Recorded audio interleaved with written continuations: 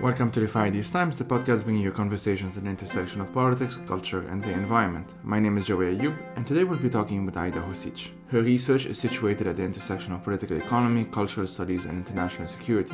We spoke about a recent long blog post that she wrote for LSE. It's called Dayton, WPS, and the Entrenched Manliness of Ethnic Power-Sharing Peace Agreements. We spoke about a number of things, really. We spoke about the 1995 Dayton Accords and its context, and as well as the gendered impact of these accords. We got into a bit on the Women, Peace and Security, or WPS agenda, its background and why it matters. Then we did a number of very interesting comparisons, in my opinion, like Bosnia and Belgium, which many people I think don't really think about, but also Bosnia and Lebanon. It just so happens that I'm from Lebanon, Aida is from Bosnia. And so we found the opportunity to make many interesting comparisons between Sarajevo and Beirut, and also just more broadly speaking between Bosnia and Lebanon, including looking at the ongoing impacts of the Ta'if Agreement, the one that officially ended the war in Lebanon, as well as the Dayton Accords in Bosnia. We also kind of got into how Bosnia influenced the 2011 Arab Spring, and especially responses to the Arab Spring. So basically, how have responses to the Bosnian wars and the Bosnian genocides influenced responses to the 2011 Arab Spring, either in the West or in these countries proper? We kind of got into how there are in many ways multiple Syrias just as there are multiple Bosnias. She even got into what we should really mean when we talk about intervention, and looking at the cases of Bosnia, of Rwanda, of Libya, and of Syria. We got into the peace accords as essentially, or the way they have been done thus far, as essentially, quote, appeasing men who have guns, end quote. We also got into a recurring theme on this podcast, i.e. the simplistic quote-unquote anti-imperialism that many people on the left seem to continue to engage in. We then got into big powers politics, how the EU sees Bosnia, how the EU and what I would call Fortress Europe, how they have been viewing quote-unquote foreign peoples, especially in the case of the migrants and refugees struggling through what is called the Balkan route. Finally, we sort of concluded in how gender analysis also helps us focus on, quote, who else is missing. So in a way of applying gender analysis beyond just gender. So that's today's episode. This episode was first published for monthly Patreon supporters. To become a monthly Patreon supporter, please head out to patreon.com/firethesetimes. That is patreon.com/firethesetimes. Or check the website for other methods. And if you cannot donate, you can still support this project by sharing with your friends and family and leaving a review on Apple Podcasts, Spotify, or wherever you get a podcast. The music of this podcast is by Tara Beat. Thank you for listening and take care.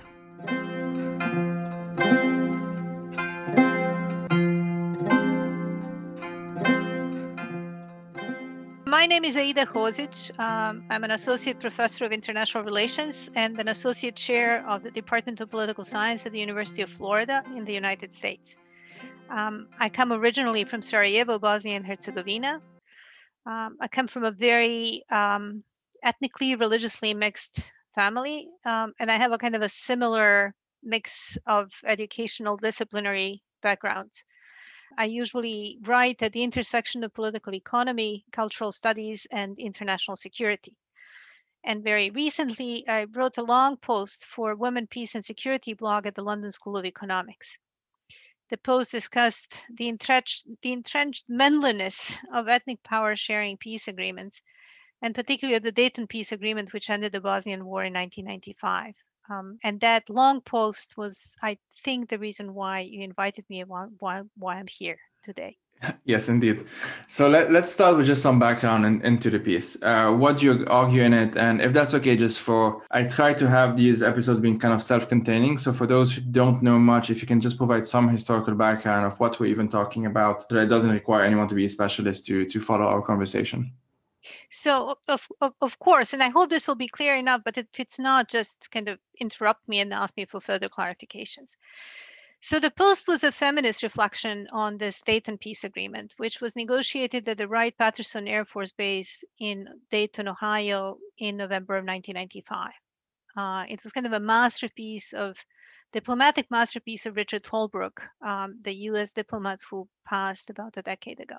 This agreement ended the Bosnian War and created a very complex institutional infrastructure, which allowed for power sharing among the three warring parties, which is how the West liked to call the three ethnic groups which were vying for power in Bosnia at the time. Bosnian Muslims, Bosnian Croats, and Bosnian Serbs. They also invited, the US negotiators also invited the leadership of the neighboring countries of Serbia and Croatia as guarantors of peace.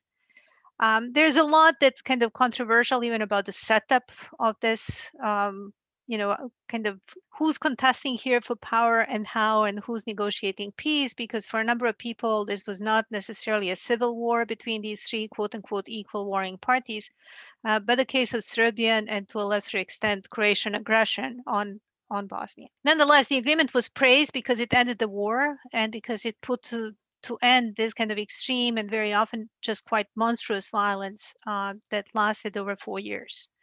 It also was the first agreement that brought any kind of fruition after many unsuccessful attempts to negotiate even a truce in Bosnia and Herzegovina. But it was also controversial because it sealed ethnic kind of territorial gains, which were reached through this monstrous violence, through ethnic cleansing, and through genocide. And then the final point, which is not emphasized often enough, not that there are no other feminist scholars who have already written about it, but it's just not emphasized often enough, is that the peace agreement was negotiated by men and men only. There were no women present there except for Holbrook's wife. Even though violence against women was one of the kind of key strategic features of this war, especially by the Serbs and against the Bosnian Muslim women. So this text that I wrote for Women, Peace and Security blog at the London School of Economics was actually then kind of a feminist critique of this agreement. And my key argument was that the agreement was manly, not just in the composition of its key participants, but also in its main features, which sealed ethnicity as the key factor in Bosnian politics, thus rendering all other possible and overlapping political identities either less salient or outright unrepresentable and invisible. The agreement also favored a very narrow, militarized interpretation of security over issues of social and economic justice, gender equality, or even democracy as such. So my text builds onto an entire library of fantastic works already written about gender in Bosnia, and about gender and post-conflict studies more broadly, as well as onto the numerous policy analysis of the Women, Peace and Security agenda and its implementation. But what may have made this long blog post powerful was kind of a long period of gestation. I sat on this for a very long time. I wrote the first draft after attending a very well-organized conference about the 20th anniversary of the Dayton Agreement held in Dayton, Ohio in 2015. And at that conference, a number of these living participants of negotiations in Dayton came. They were all men, and they started telling their kind of stories of how the agreement was negotiated. And it was the stories that they were telling of like who bought whiskey to whom, who, invited who to dinner, how they jostled power in the corridors, that actually made me fully aware of just how manly that process was. So I wrote the first draft of this post and then presented it at another conference about Dayton at Brown University, where there was a number of diplomats kind of in attendance, and they completely shunned me after I presented it. They just wouldn't talk to me at all. So I waited then for another 5 years for another series of conferences about Dayton, another series of anniversaries. And after realizing this year that manly discourse was just not going away, not in the agreement, but also in the reminiscing about the agreement, I kind of decided to revise the piece and then sent it to the WPS blog. Yeah, thanks for that. You mentioned it's been 25 years in November 2020, it was 25 years.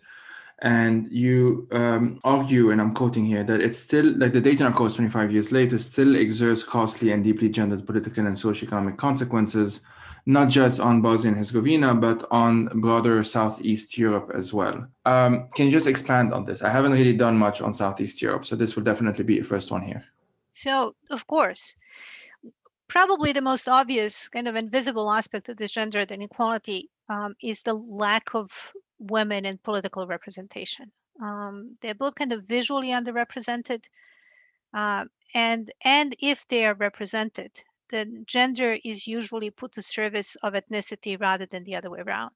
So, so some of these women then end up being kind of greater popes than Pope. They're more nationalist than the nationalists themselves, and that their gender or their sexual orientation in some cases basically just use as signaling devices for the West that look how kind of gender equal we actually are, or look how tolerant towards LGBTQ people we really are. So they don't act upon that gender, and it's really kind of gender, even in terms of its understanding, is then reduced to women only, which no proper gender analysis should ever be. So that's one layer. The other one, something that I have been paying more attention ever since this blog came out, was also the media coverage. And I've been looking at the front pages of newspapers in the region. And it's just absolutely fascinating how very few women you see. Or if you see a woman, it's a model, it's a singer, it's an actress, but there are absolutely no other women in kind of in the media coverage. So women have been rendered kind of visually invisible. I mean, really properly in the region. But what I was more interested in, and what I'm in principle always much more interested in, is kind of the deeper structural, economic, and social aspects of these gendered inequalities. So the total lack of recognition for a kind of incredible invisible labor in care and family care in particular that women are carrying throughout the region. The continued absence of reparation for the victims of violence. The incredible kind of bureaucratic difficulties and obstacles that women who are war widows have and heads of households have if they try to kind of access any help from the state, which is incredibly meager in any case. The lack of appropriate ways to address questions of issues of domestic violence, continued sexual abuse, sexual harassment. And all of these are kind of combined, working to basically, again, kind of prevent women from getting into politics, and or for participating meaningfully in the political life. So I was just recently in one of the webinars about kind of women in Bosnia and remembering Srebrenica, genocide in Srebrenica. What I was trying to say is women are invisible not because they're not doing enough. I mean, that kind of the lean in aspect of Western feminism just doesn't work in this context. Women are not visible because they're doing way too much. They are carrying such a burden, that actually kind of the question of visibility and appearance is not on their radar. And that works nearly throughout. I mean, it really works throughout the region.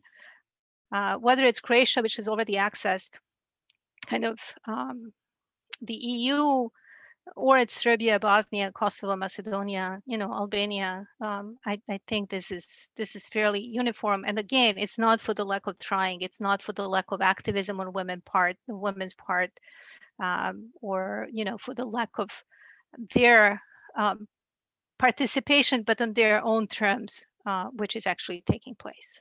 I think listeners from Lebanon are probably already thinking of similarities there, and I'll definitely we'll get into the some of the similarities are very interesting between Lebanon and Bosnia. But sort of the broader context of what we're talking about is a framework or an agenda called the Women, Peace and Security, WPS. Can you sort of explain like what is WPS just a bit more broadly, and how does the Dayton Accords relate to WPS?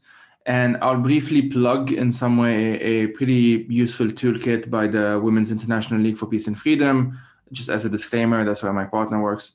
And it's entitled Localize the Women, Peace and Security Agenda. So I'll just mention that because it has useful info on that as well. So yeah, can you just explain a bit what WPS is and how it relates to Dayton?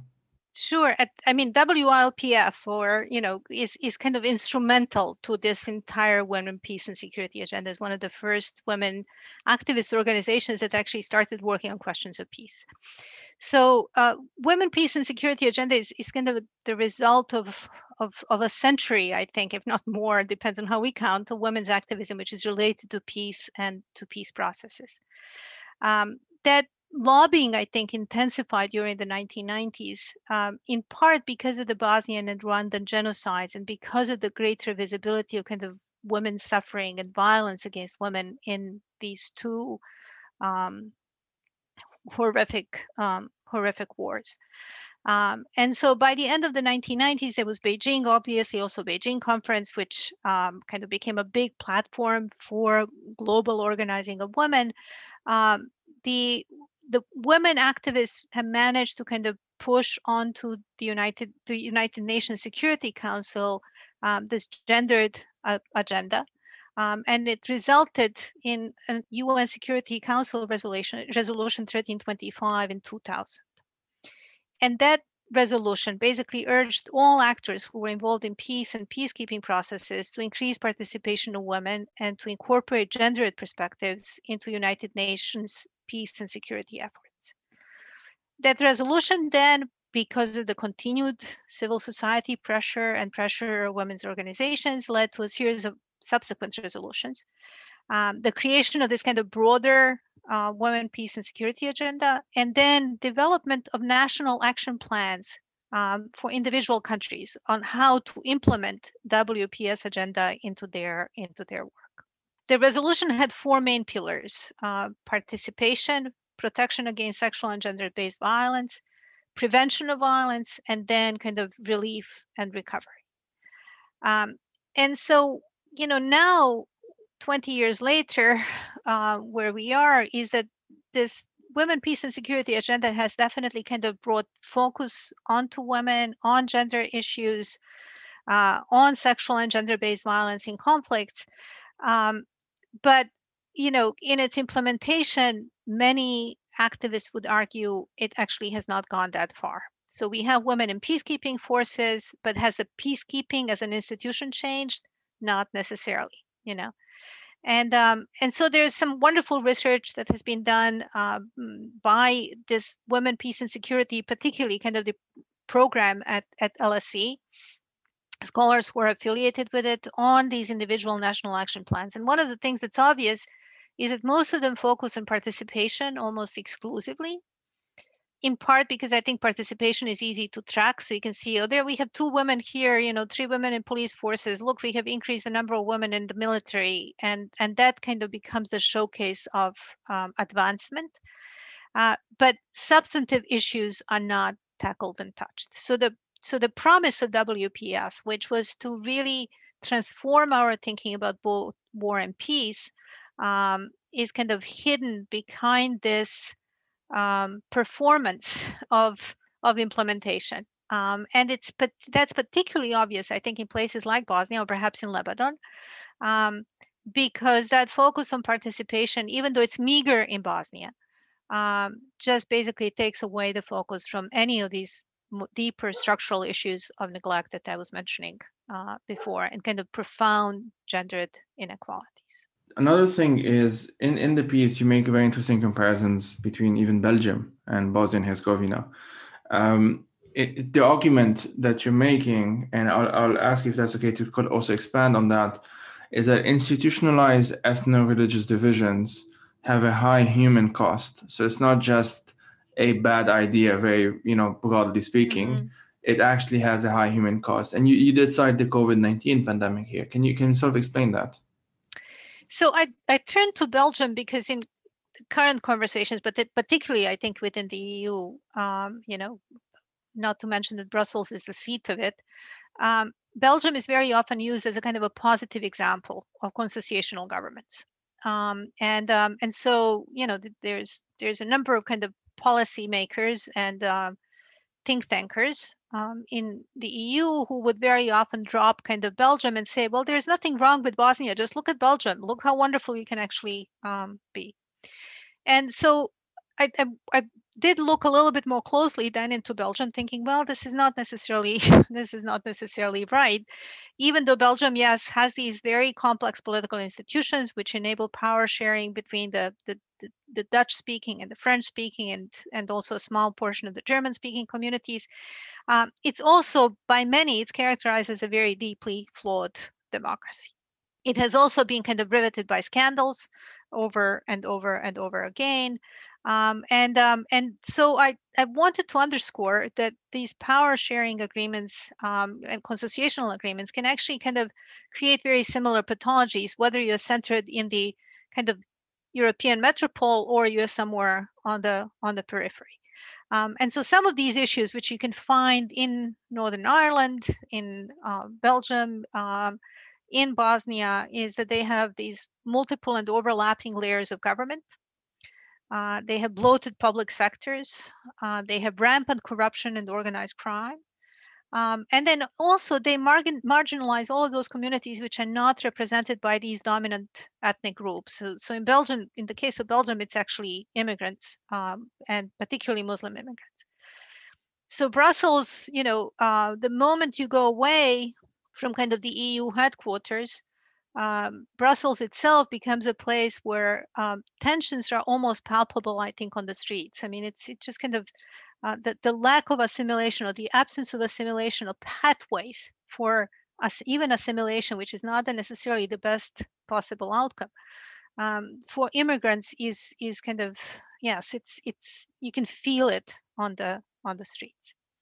And COVID has dramatized that, and kind of made this even more obvious. So over the last 6 months, Bosnia and Brussels have been sharing this kind of totally unenviable statistics in which they have the highest percent of COVID cases per capita, and that they have the highest mortality rate also per capita. And one of the reasons for this is that that they have fragmented public health systems, which just proved to be not sufficiently responsive in times of crisis.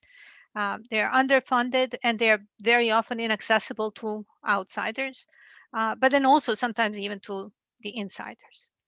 And so the situation in Bosnia, Belgium has kind of improved a little bit, even though once again, it's paradoxical almost how high that percentage was, even vis-a-vis Netherlands, which is just next door.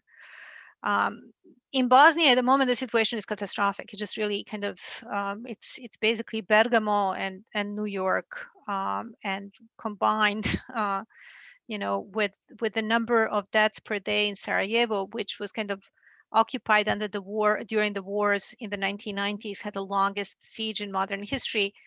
More people are dying now per day than they did during the worst days of shelling. And the health system has completely and totally collapsed. And the vaccines have not yet arrived because these different kind of, strands of government could just not even agree on how to order vaccines in the first place. So the COVID amplifies then this kind of amplifies and exemplifies, I think, how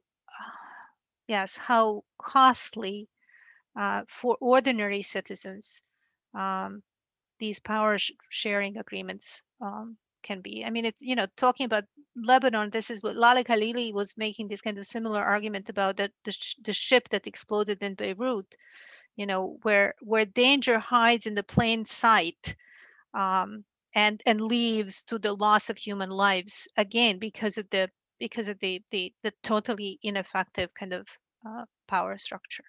Yeah, indeed, and that's a good transition, because I think a lot of people, if those listening from Lebanon, would see the similarities even in the COVID responses in Lebanon. A few days ago, or we're recording this on the 22nd of March. A few days ago, the Prime Minister ordered like a batch of vaccine doses to be sent to a specific region in northern Lebanon, because that's why he thinks that people are going to vote for him.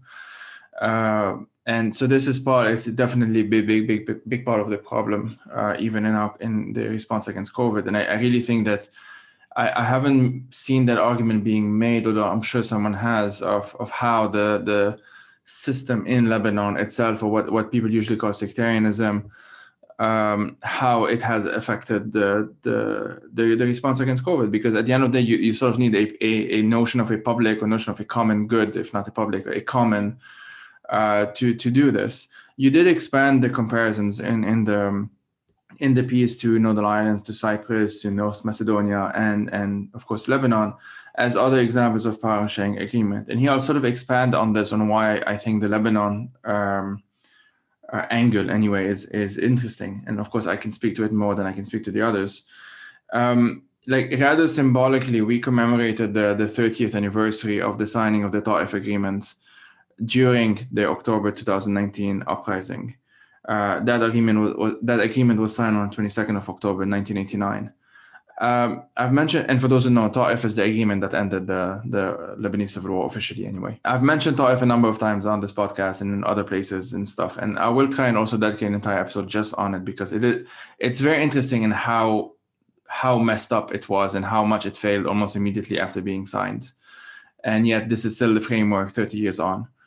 But like suffice it to say, at least for now, that a fundamental flaw in the agreement was the complete lack of any kind of transitional justice. There was just not a mention of what to do with the actual crimes committed, with the actual people who lost their lives, or et cetera, et cetera. In fact, like the warlords that were offered a general amnesty, and the general amnesty came after the Taif agreement, was one of the first laws, if not the first law, that the officially post-war parliament signed into existence. Like these warlords have benefited from this amnesty, and 30 years on, they are still in power. A lot of them anyway are still in power. If not them, then it's their male relatives. So two easy examples is the president, he's a former warlord, and the speaker of parliament, he's also a former warlord. The president's son-in-law is the head of his party and the previous, I don't know how, he's technically no longer foreign minister, but it's a bit complicated. And so anyway, so all of this, that these former warlords and the signing of the Taif agreement, even the way it was signed and in the context in which it was signed, I won't get into the geopolitics too much, but suffice it to say that in Lebanon itself, the country still had two different military occupations, the Syrian and the Israeli one. The Syrian until 2005, the Israeli one until 2000. And this was obviously not mentioned in the Taif agreement because, I mean, Syria is the reason why the Taif agreement was signed in the first place. So, like, again, to cut this sort of a long story short, the agreement failed to achieve some of its most basic goals. For example, there was no deadline as to when Syrian troops were supposed to leave, again, because they made the others sign it. So they stayed for 15 years after signing that agreement, after the agreement was signed, sorry. There was no plan as to how to disarm militias. It was just assumed that they will willingly do that because they will have incentives. And of course, we know Hezbollah 30 years on is the most powerful entity in the country. Due to this amnesty law, and this is where the gendered aspect especially comes in, the Lebanese and the Palestinians who were forcibly disappeared during the civil war, I usually call it the Lebanese wars and plural, they were never found. They were never looked for in the first place.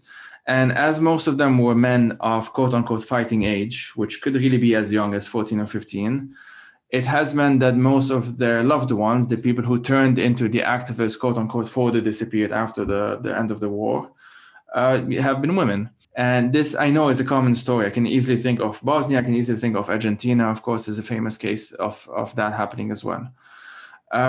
So this perhaps to me is where the gender component comes. I mean, militias in the first place and warlords in the first place, that's already very gendered. But this is one way in which how like deeply entrenched this patriarchal approach is in the context of Lebanon, as indeed in the context of Bosnia, as you explained. And since the quote-unquote end of the war, as during the wars, virtually every single position of power has been occupied by men. And that's not even counting the religious authorities that are, of course, exclusively men, including, and this is the semi-joke, but like the first ever women's affairs minister in Lebanon was also a man.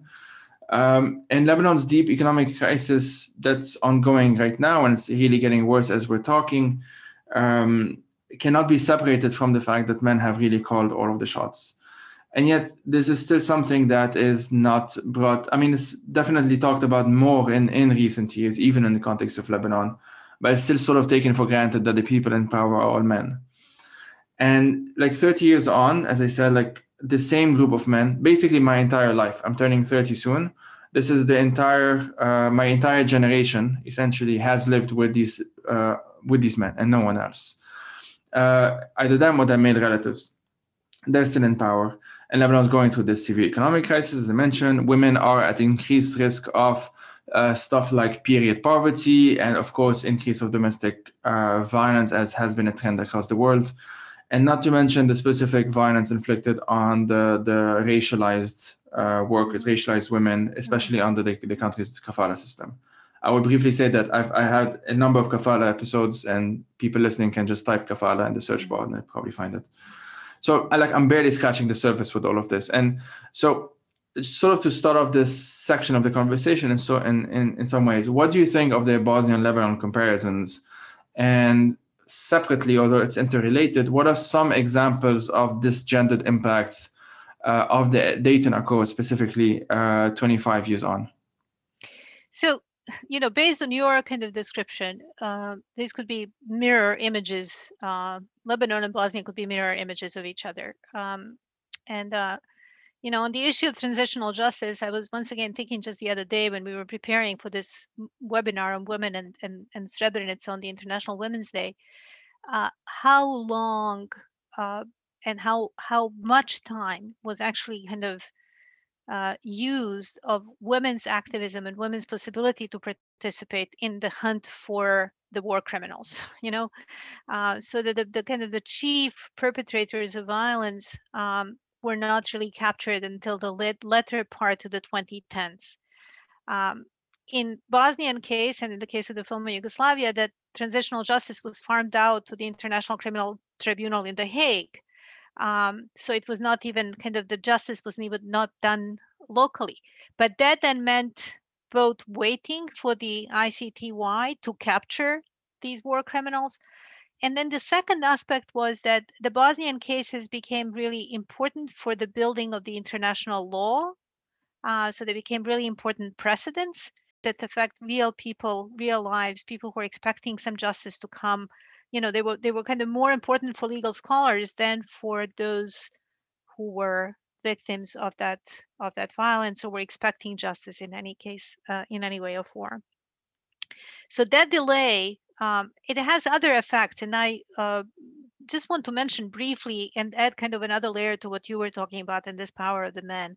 The other layer to this is that you then have entire sectors of the states, of these newly formed states that come out of conflict, devoted either to the hunt after the criminals or to hiding of these criminals. And they build institutions around them. I mean, the police functions in order to hide a war criminal. And that allows for other forms of criminality to go unattended. And so, in the kind of a Bosnian case, that post-war period became one of these, again, entrenched masculinities, but also different and new forms of sexualized use and abuse of women, including women trafficking, which kind of totally exploded, for instance, in the latter part of the 1990s or early 2000s as a problem. And it was not a local problem. It was also a transnational problem because it was fed by the international peacekeepers, the demand for women. But it reverberates then on how women in principle are treated in the society. So I think kind of to draw these comparisons to structural plane, I think that they are very similar and that they have produced nearly identical afterlives. In international relations, we often speak of kind of the frozen conflicts. And so both Lebanon and Bosnia are examples of these frozen conflicts. And the way that these frozen conflicts are interpreted is they are conflicts where there are no clear victors and where this potential for eruption of violence is never too far beyond the surface. But I think that the freeze was intentional in these peace agreements. They were first of all, they were based on a flawed interpretation of conflict in the first place. They were interpreted as sectarian, ethnic, religious cases of religious violence. So they were viewed as idiosyncratic and as local, and as a product of something that's actually the asset of these societies. The conflicts were seen as a product of their rich and cultural and ethnic and religious diversity. So the international dimension of these conflicts was kind of negated. You mentioned Syria and Israeli occupation. In Bosnia, it was kind of the Serbian-Croatian meddling and aggression. Those aspects were neglected, and then not to speak of the broader kind of geopolitical superpower jostling that affected them as well. And so you end up with these power sharing agreements with local actors who are all men, and who have assumed the mantle of these various different aspects of ethno-religious nationalist politics, because they're really the perfect clients, I think, also for the great powers. And they continue to operate thanks to this kind of bizarre stability pledge, that they are On the one hand, the international community claims that it cannot find any other credible alternatives to these thugs because no one else can deliver. And on the other hand, there are these fears that the violence can break out again anytime. So they fetishize stability at the expense of any other possible aspects of politics. And so that becomes a real kind of catch-22 over time. Um, it's kind of a traditional way of enforcing security, again, understood in this very manly way through basically perpetual production of insecurity. Yeah, thanks for that. While you were talking, I really thought of two other comparisons or potential comparisons. One, the it was a de facto policy in Lebanon after Ta'if to adopt in Arabic it's called La Ghalib La Maghlub, so like no victors, no vanquished, Mm-hmm. and that was the underlying policy essentially. But of course, like that, even that sort of hides the fact that there were people who were technically vanquished. For example, Precisely. in post-war Lebanon, Palestinian factions were all vanquished compared to their positions in the early 70s.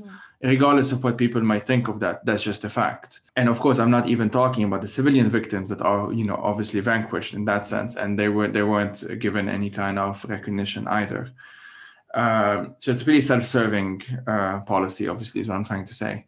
The other thing is that many people outside of Lebanon are surprised to hear this, although in Lebanon at this point, especially since October 2019, it's become as clear as it gets that the ruling elites are all in this together. And the best example that, I can give two quick examples. One, the more recent one and the ongoing one, is the fact that the party that wants Hariri most in as prime minister is actually Hezbollah. Hariri is the Saudi-backed prime minister, son of a billionaire, himself billionaire, kind of completely entrenched in that world of like Gulf capitalism. And the party that really wants him most in power is the quote-unquote anti-imperialist, pro-Iran, anti-West, etc., militia/party. And the reason for that is that, well, with him in power, well, the state, or at least the status quo, can continue in the same way as it has before, which has benefited that specific group, etc., etc. Another even more obvious example, like if people, everyone knows that I'm anti-Hezbollah, and I mean, I'm also anti-Hariri, but I focus on Hezbollah. And so they might think I'm biased on this. I can just link to the fact that during the municipal elections in Beirut, the party, there was only one independent party called Beirut Medinati. There was another one, but that was the main one. Civil society leaders, I guess you might call them, like engineers and teachers and whatever. The list that they were running on was opposed by essentially the entirety of the Lebanese establishment.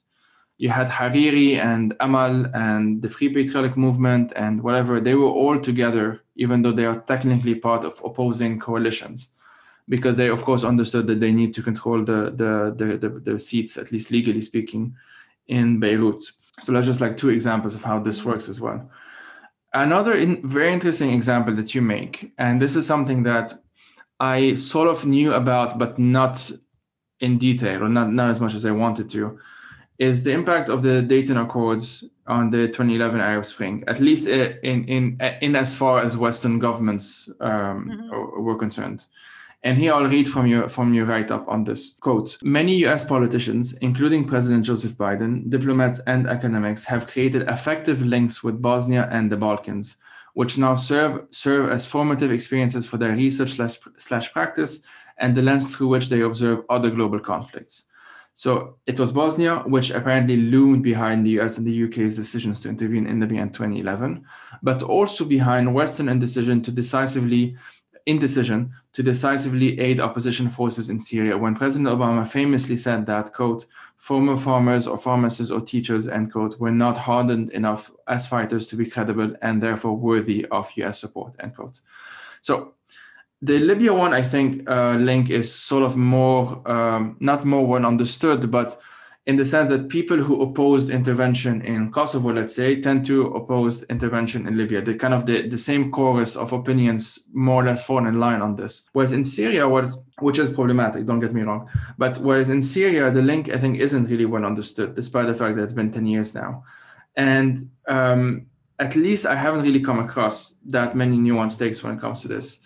The attitude that Obama had, which is pretty well known in my, let's say, my circles, but still surprises a lot of people who probably still believe that America just intervened in Syria to, kind of this anti-imperialist mythology when it comes to Syria. That Obama's attitude towards Syrian rebels is often ignored, as I said, in these debates around anti-imperialism, etc., etc. It is basically assumed that they just intervened, and it's basically that they did in Syria what they did in Libya. Again, regardless of what people think of what happened in Libya, I'm just trying to be nuanced here. What I'm trying to get at is that, like, we might argue, and I think accurately so, that there are multiple Syrias in the way Syria is thought about, just as there are multiple Bosnias. You described the Bosnia of many US politicians. So that's the one I'm a bit more familiar with just by watching a bunch of movies on Sarajevo. And that's a very distinct idea, that Bosnia, let's say. There's also the Dayton of the Bosnian political elites, or we might say the Bosnia of Bosnian political elites. And here I can definitely compare it to the Ta'if of these Lebanese political elites compared to the Ta'if of ordinary civilians in Lebanon, Lebanese or non-Lebanese for that matter. There's, of course, also the Bosnia of ultranationalists, Serbian ultranationalists, for example, or the Bosnia of some segments of these authoritarians that I sometimes focus on, whether on the left or especially on the far right, who both erase any kind of native agency in favor of, like ideological posturing. So I didn't even have much of a question here. I just wanted to see if you wanted to jump in on this and like, what are your thoughts on it? Yeah, let me first start by clarifying one aspect of the kind of Bosnia quote unquote intervention, though I will very quickly dismantle that idea that there was an intervention in Bosnia. But that Bosnia, when it's used in these US diplomatic circles as an example of something, it's used as an example of quote unquote coercive diplomacy or muscular intervention. And what they really mean by that is that diplomacy cannot work unless and until it's backed by force. Okay, so that's why you need a couple of planes and a few bombs, and the threat of possibly kind of bringing in American troops to persuade someone like Milosevic to sign a Dayton peace agreement. And so it's that duality which played itself, I think, in the Libyan and the Syrian case. In the Libyan case, even though that intervention took place mostly because of French insistence, so it was not necessarily led by Americans themselves. But once again, the idea there was like, well, we will use the force to support the opposition before we have a massacre and the genocide in our hands, and then we can negotiate. It turned into something else. In Syria, that did not necessarily happen in this kind of a prescribed way, precisely because Obama never trusted, quote unquote, the rebels. They were either thugs that you can't figure out who they are, or they were these intellectuals who were not necessarily credible as someone that you can deliver the force with. And so that's where Bosnia kind of loomed in the background of these decisions. Like it was we cannot really do that in Syria because we cannot have that credible force and because we don't have basically credible thugs on the ground to deal with. But to the other aspect of your question, and I may ramble a little bit and may go on a little bit here, because I find that question really I find the non-question really interesting. So I'll probably respond by saying that yes, I think that there are multiple Bosnians, obviously, and that there are also multiple Syrias and that there are multiple Libyas. But that there are also multiple interventions and varieties of non-intervention that are being practiced. So Bosnia, as I already mentioned, is now used as an example of this kind of successful intervention. While we are forgetting that the world actually, both Europe and the US in particular, were just watching Bosnia and watching carnage in Bosnia for 4 years without doing anything, or while simulating intervention by basically sponsoring a number of diplomatic talks and chats and possible kind of peace agreements, which led nowhere. In the meantime, the digging of the mass graves in Srebrenica was watched by the satellites. We know that. We know that basically the world, once again, that the world leaders knew exactly what was going on and did not react.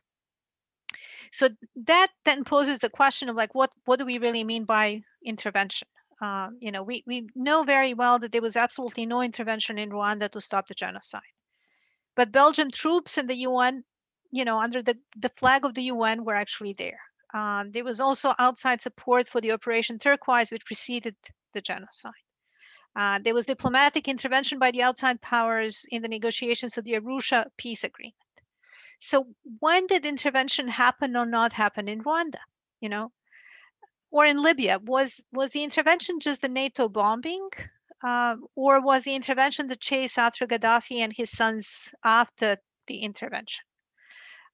Do we think that intervention is happening only when the US or the EU or NATO are intervening? Or can we call the Russian and the Turkish, incursion into Syria also interventions, or should they be labeled in some other way? So I think there's a lot that's going on in the kind of a talk about intervention in multiple circles and then many levels, and particularly in kind of the Twitter chat world, where we don't clarify these concepts. In my own view, what the U.S. did, which is basically arm the Syrian rebels in some Syrian rebels in Syria. So the U.S. arming of the Syrian rebels was not an intervention, or sending some of the U.S. special forces into Syria was not an intervention. The U.S. vacillated on Syria from the very beginning. There were voices in the United States that warned from the very moment the protests started in Tunisia that any kind of movement for democracy in the Arab world will die in Syria, that was going to be the graveyard of protests. Syria was simply kind of perceived as way too big, too complicated, too beholden to Russia for any cables and credibility. Who could the power be turned to in Syria if not Assad? And so quickly, I think Syria was turned, at least kind of once again in the media chatter and in the diplomatic chatter, into this another unreliable spot of tremendous cultural and religious diversity, where no one could be trusted. And therefore, it was not suitable for intervention or for any kind of transparent risk of American lives. So I think in the conversations about intervention again, I think the anti-imperialist, non-interventionist left, the ones who would be against Kosovo and against Libya, and are against now kind of doing anything regarding Uyghurs in China, usually make a huge mistake by denying the reasons for any kind of intervention at all.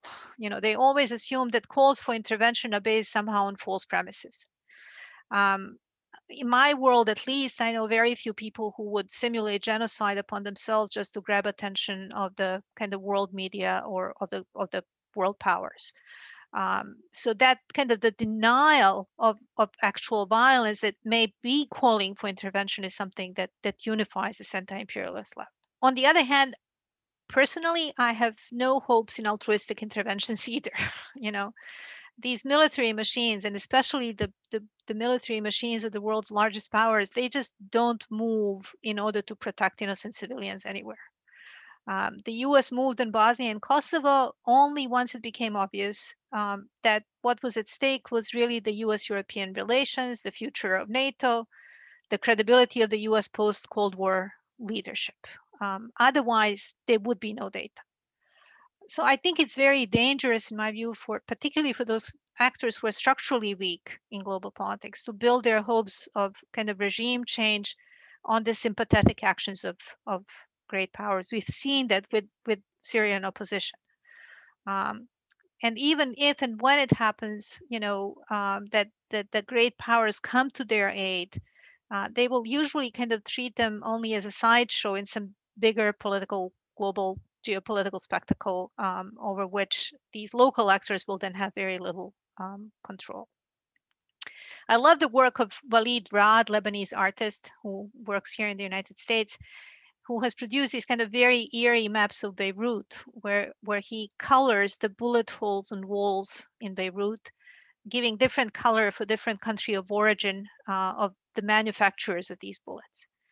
So the walls then become kind of dotted with Russian, American, German, Chinese, et cetera, colors and bullets.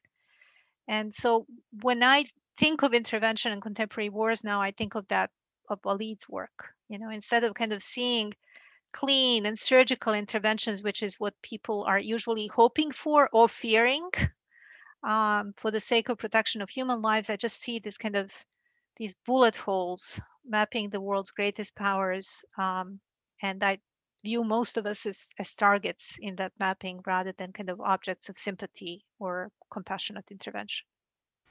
Yeah, I definitely agree with that.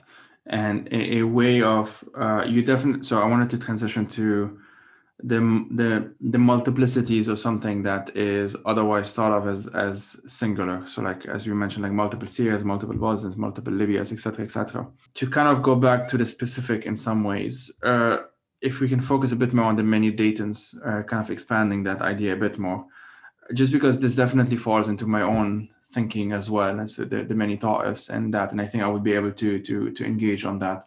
So can you explain a bit more? I know you already did, but let's expand a bit more on what we mean when we talk about the many Daytons and what are these many Daytons. So what I argued in that text was that there were at least 3 Daytons. There are probably more, but for the sake of an argument, there were 3. So the first one was this Dayton of the U.S. diplomats who see it as an example of coercive diplomacy, muscular intervention, and who also tend to view Dayton as one of the greatest diplomatic achievements of the U.S. post-Cold War foreign policy. That in itself is a really interesting statement because they're basically implicitly then saying that everything else was a failure, but be that as it be. The second Dayton, which I described, was the Dayton of the Bosnian political elites who perpetuate fear and insecurity in order to keep themselves in power. And they need each other in that game, just like you were describing with Hezbollah and Hariri.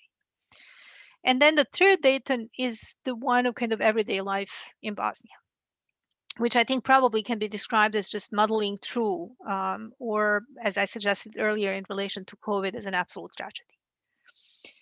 But what's probably most interesting and important here is the symbiotic relation between the first 2 Daytons, the kind of the world of US and EU diplomats, I think, and the local elites, and the way in which they sustain each other in that game and in the power, while simultaneously kind of excluding everyone else. Yeah, and so what I kind of wanted to do before moving on to the next question is just think out loud of how this can actually apply to the Lebanese case, because I can easily argue that there is a ta'if of the diplomats or the politicians.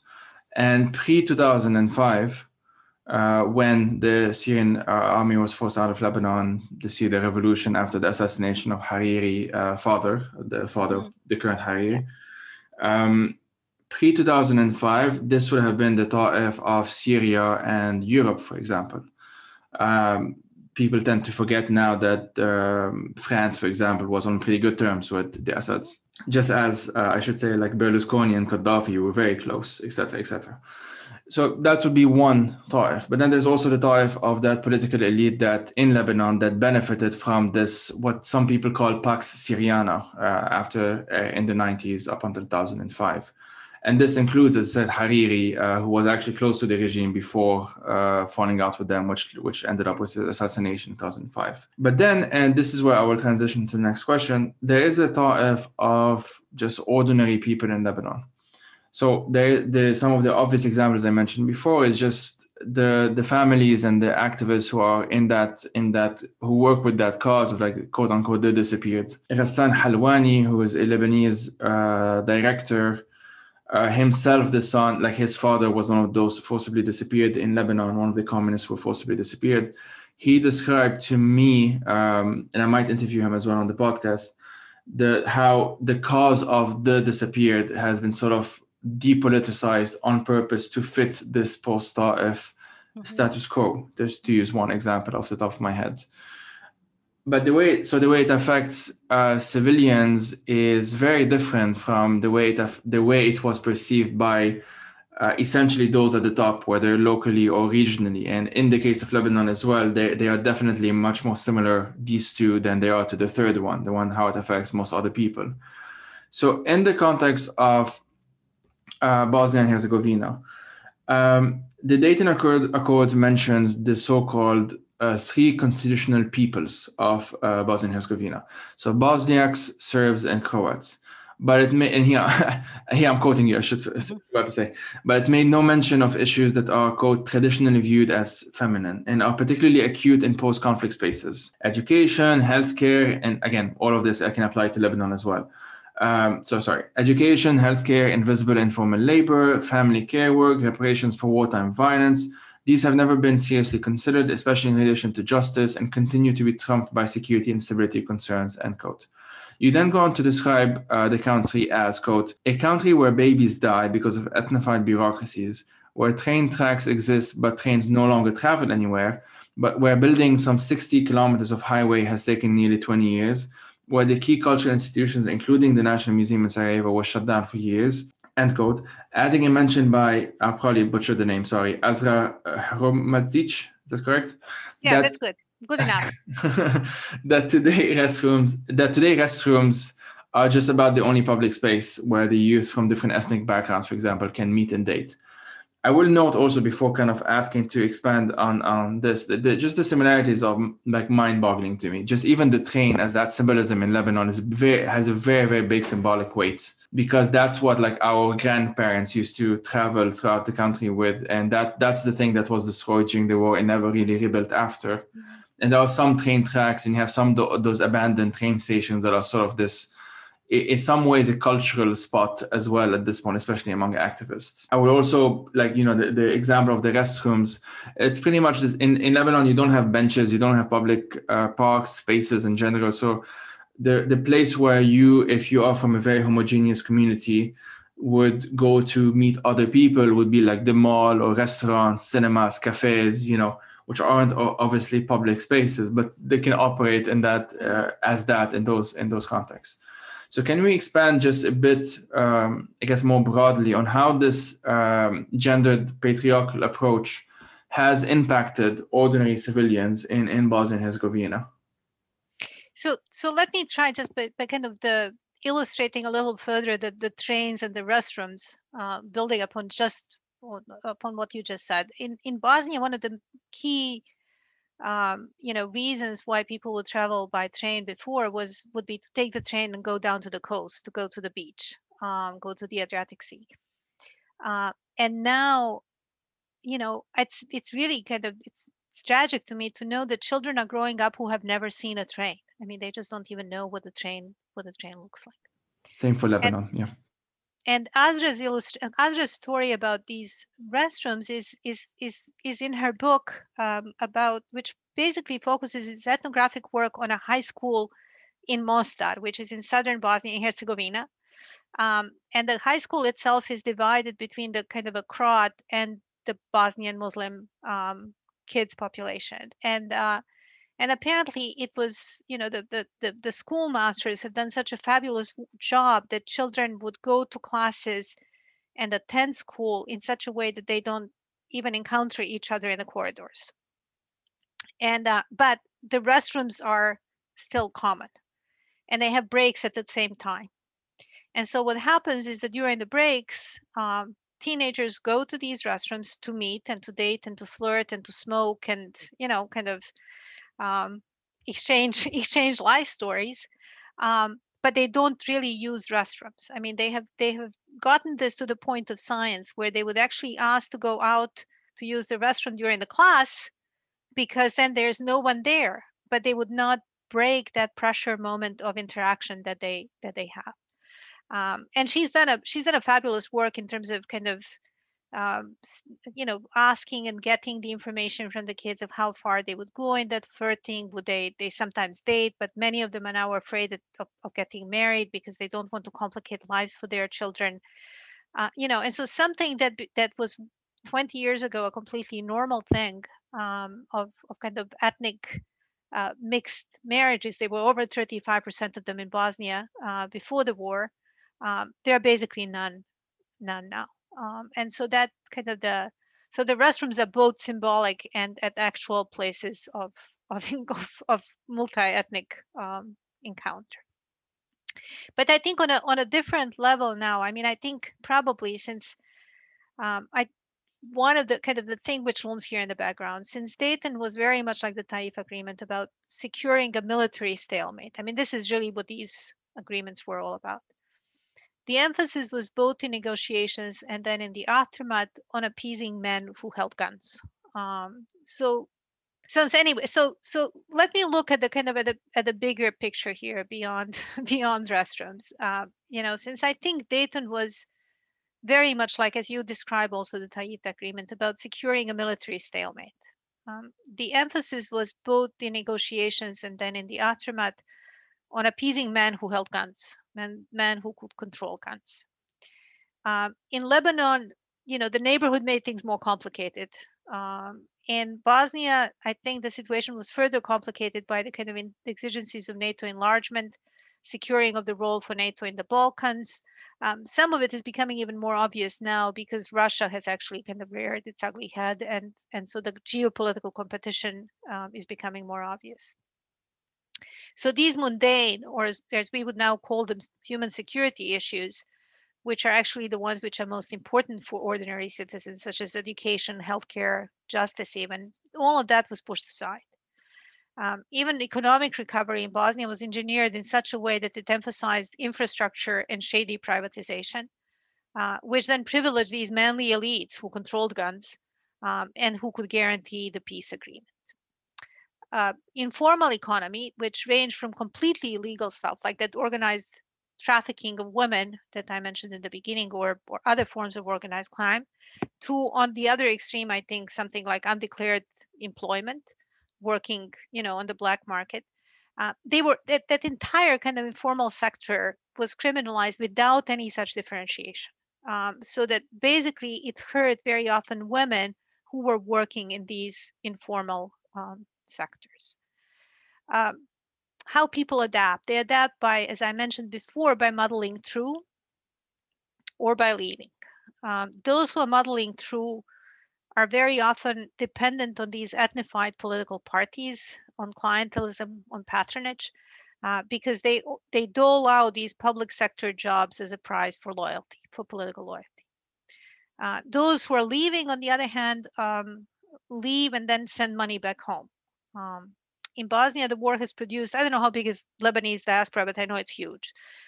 Bosnian diaspora produced nearly 2 million refugees who are now kind of sending remittances back to Bosnia. So statistically, like 56% of Bosnians now live abroad. And then more recently, since 2015 in particular, additional tens of thousands of people have left. And interestingly enough, many of them are medical workers because that's what the EU kind of has a demand for.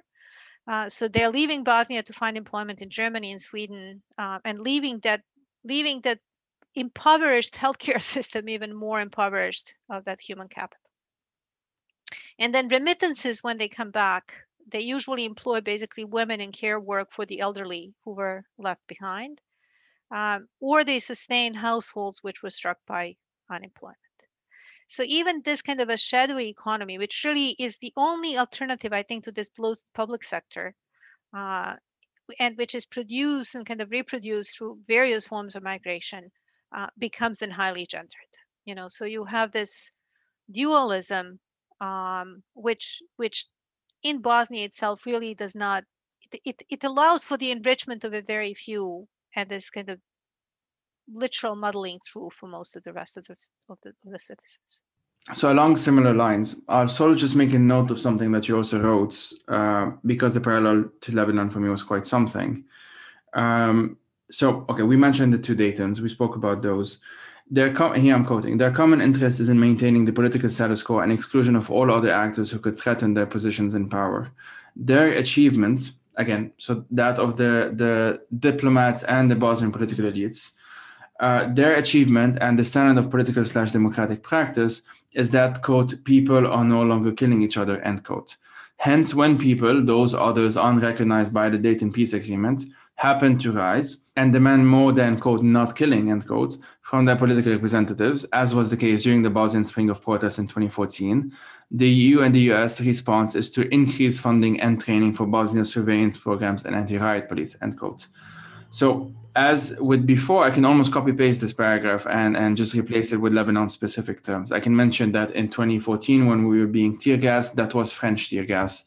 A month later, when Trump unlocked $100 million of military assistance to the Lebanese state and to the Lebanese army, that was just a month after the crackdowns against those very protesters happened. And this, for people who have this very simplistic geopolitical understanding of Lebanon, for example, they might be surprised that this is happening, that $100 million are going to a state that includes Hezbollah from the Americans, for example. But that's just how the nature of these entrenched political dynamics are. The others, if we speak about others in the Lebanese context, wouldn't just be working class Lebanese or Lebanese of certain minorities that aren't represented politically, like Kurds, for example, to just use one example. But those would also be Syrians and Palestinians who in their xenophobic sort of imagining of Lebanese-ness or Lebanese identity, they tend to be perceived as exclusively male. And, in addition to migrant domestic workers that are almost exclusively women, not just imagine, but like actually exclusively women or almost exclusively women. These groups have been even today worst hit by the ongoing crises, but like at best they remain an afterthought. Like even in these international discussions about how to save Lebanon or whatever, which I have a lot of issues with already, but even in those discussions, there's almost never any mention of what to do with 300 to 400,000 migrant domestic workers that are basically stuck in the country and their salaries are utterly useless at this point, et cetera, et cetera.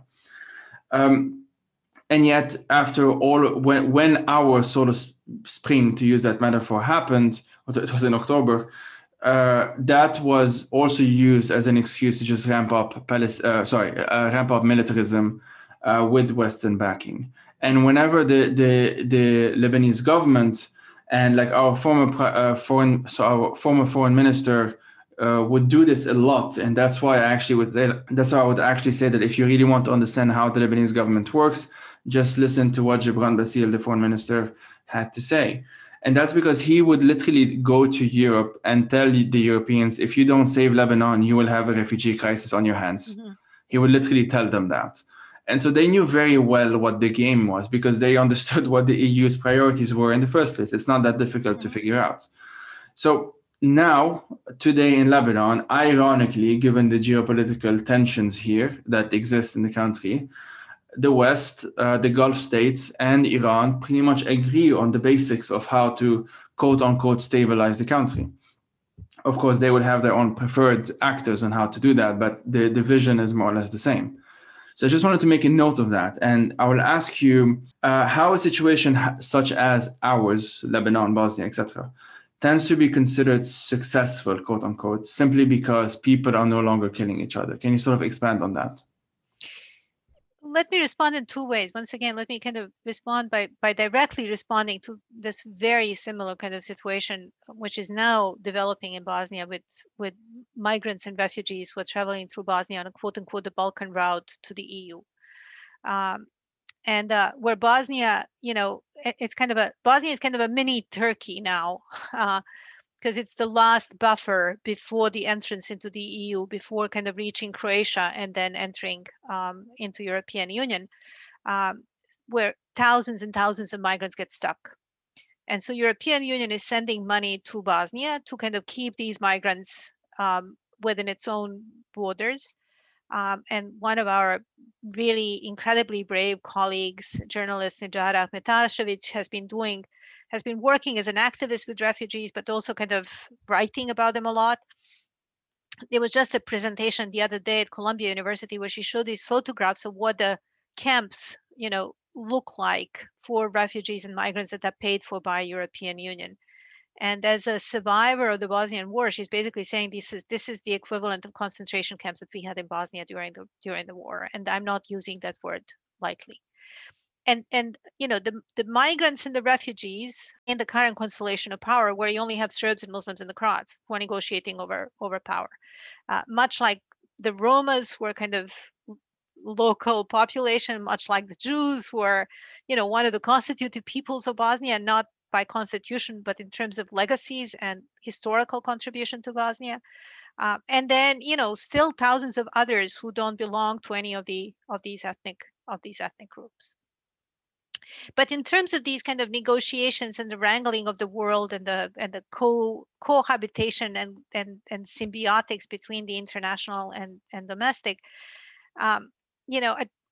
many years ago, I was actually planning to write on how conflict and post-conflict spaces are now being transformed into unwanted colonies. They in the contemporary international system. They're really not perceived as worthy of a full-fledged colonial effort, not even of the violence, colonial violence. Instead, they kind of linger in this legal Netherland with semi-sovereign governments or as protectorates like Bosnia and Kosovo until recently. And they're guarded only insofar and only as much so that they don't start new wars, because that's kind of the only reason why they exist. And in turn, they're worthy of attention only because they can start new wars. So that kind of relation to violence is their only raison d'etre. And elites in those places have now learned very well how to extract favors from these outside sponsors that they have by keeping that possibility of violence alive at all times. They basically have very little else that they can offer or trade except for the threat of new war. And then on the other hand, for their part, these outside sponsors use these areas now as kind of bargaining chips on the shifting geopolitical maps. My eyes are on Bosnia, obviously, because of my kind of because of my background, because of my affections. But I've been looking at Cyprus for several years now and just waiting for it to explode or to be traded in some way in these kind of imaginary bargains that Russia, Turkey, and the U.S. and the EU are doing in the kind of Mediterranean neighborhood. And so these places have really, there's no other value to them except for the fact that they can be traded and exchanged. Yeah, so a few things before I move on to the next question. In terms of the example of how these places can be traded, one element that I didn't mention about the Ta'if agreement, I think I've mentioned this in some episodes in the past, but the reason why it happened is that the Syrian government just made it happen. They just imposed it on these other militias, and they just had the overwhelming power. But also because they got the green light to do so by, at the time, the Israelis and especially the Americans. Because it was the context of the first Gulf War, of course, and the Americans wanted the Syrians on their side against Saddam Hussein, which is what happened. And in return, essentially, among other things, it wasn't just that, but in return, they basically got Lebanon. So this happened, and this is one of those details that ended up being forgotten in 2005, for example, when the Americans were calling for the Assad regime to leave Lebanon. They were part and parcel, or they were part of the reason why his father and then himself were there for that long. So that's one thing. Another thing, just because you mentioned the example of the Balkan route, I'll just take advantage to mention two episodes, 35 and 49. The episode 35 is the one on the European Union's violence against asylum seekers. And that's the one in which I interviewed Jack Sapo of the Border Violence Monitoring Network, which focuses a lot on that so-called Balkan route. The second one is on the Moria camp, the one that, of course, burned down a few months ago. I interviewed Riaz Al-Jundi, who's the Syrian British activist who would go to Moria a lot to help out activists there. And I had interviewed him soon after he had come back after the fire. So that's one context. And I will also interview the Border Violence Monitoring Network, those same people, because recently they published a pretty massive volume called The Black Book of Pushbacks, which they actually even presented to the EU, or at least I think it was sponsored by a couple of EU, I think the Greens or something parties. People can look that up. I'm not entirely sure. But it's a massive, massive book. It's on my way. I don't have it yet, but it's like 1,500 pages long. It's two parts. There's two sections of it. And it documents the horrific, and here I'm quoting, the violence suffered by over 12,000 people at the hands of authorities on the EU's external borders, so in that so-called Balkan route. So this is a pretty massive problem. Of course, Turkey, as you mentioned, like Bosnia being mini Turkey. Turkey is notoriously had that deal with the EU to essentially trade. I don't know how you might call it, but essentially trade the lives of refugees for cooperation, or for we'll just keep them here if you shut up about other stuff, essentially. Exactly. So I will, before entering the kind of the book section, in the comments to my last question, in the comments to your piece on LSE's website, and of course all of this I will link it in the description, you replied to a question by a person named Rachel, and if that's okay, I'll just re-ask it here because I found it very interesting, both the question and the answer.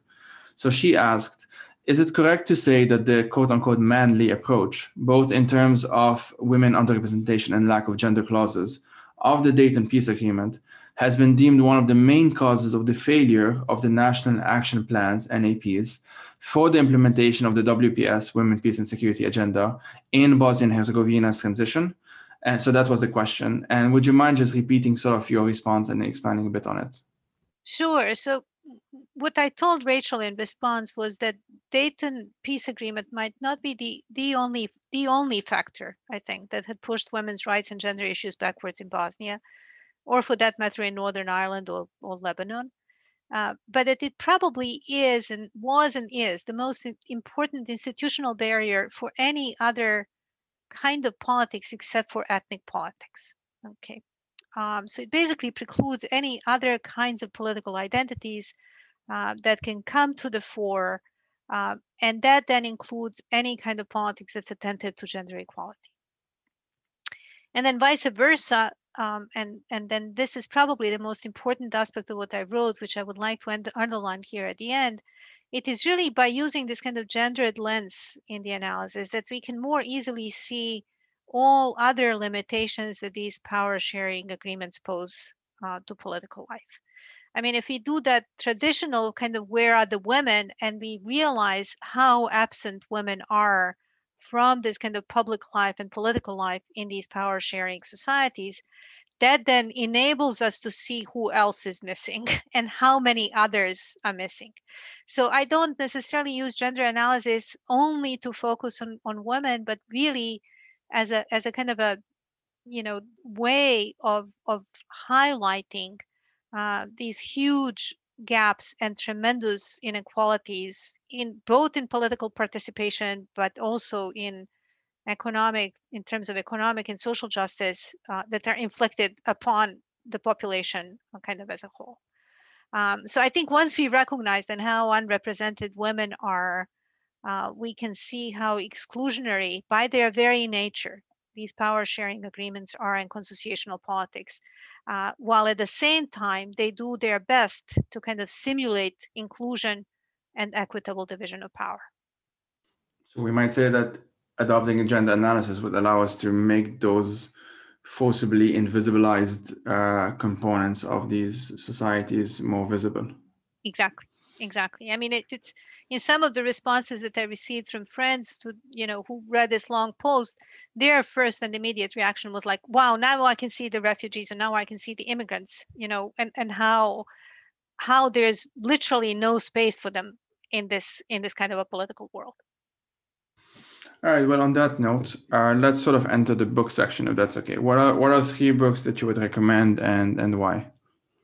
So one of the key things that I think, as I was preparing for the podcast, I was thinking like, well, what motivates me? What kind of books do I like, and why? And I think the key issue that I'm fascinated by in all of my work is kind of the ways in which power hides and obscures its workings. Like, how does the power actually make itself also,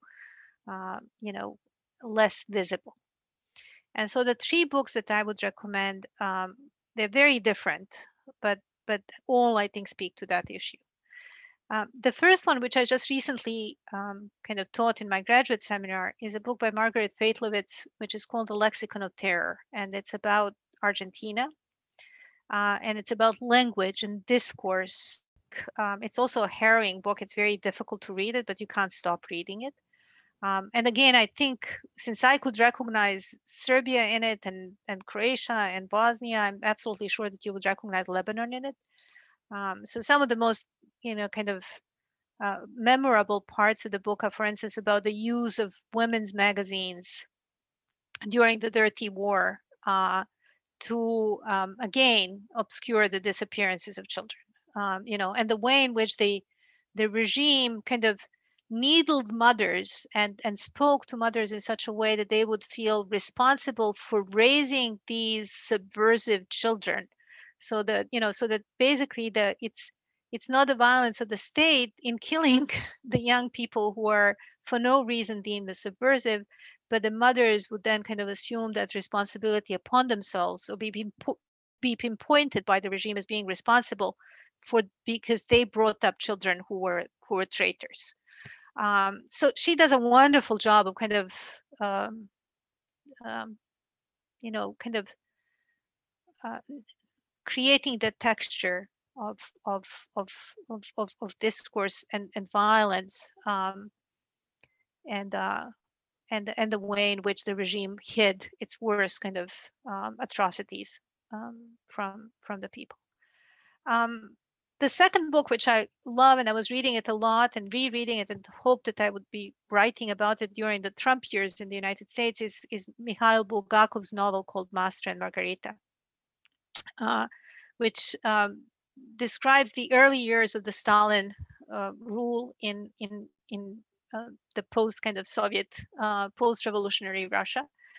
And the reason why I love that book is because it does something that's, I think it particularly works for kind of the American context, where the tendency is to think about authoritarianism in black and white terms. To think that somehow authoritarianism has to be bleak.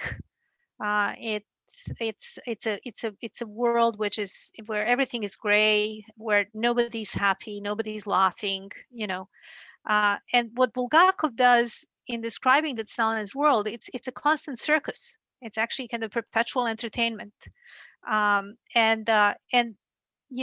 that's where it's the arbitrariness of power, it's the unpredictability, it's the joyous exuberance of authoritarianism, which I thought was so apt as a description of what was going on in the United States over the last couple of years, but some would argue probably even longer and before Trump.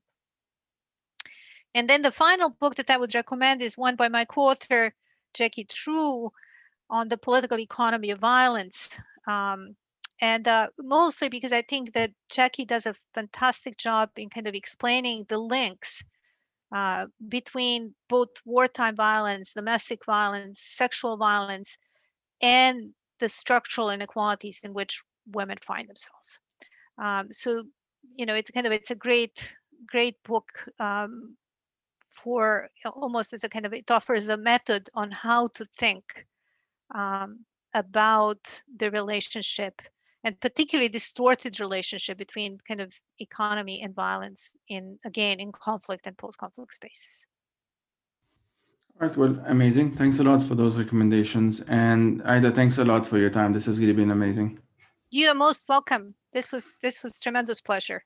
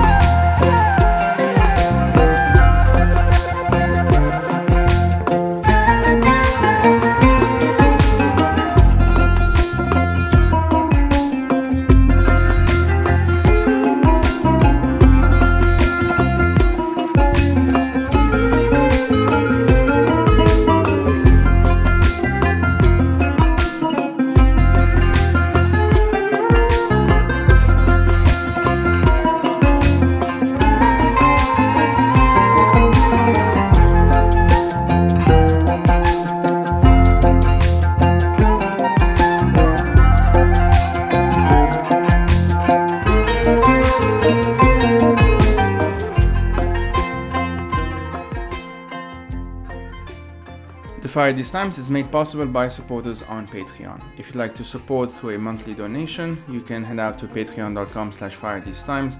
And if you want to explore other options, you can do so by checking out the website.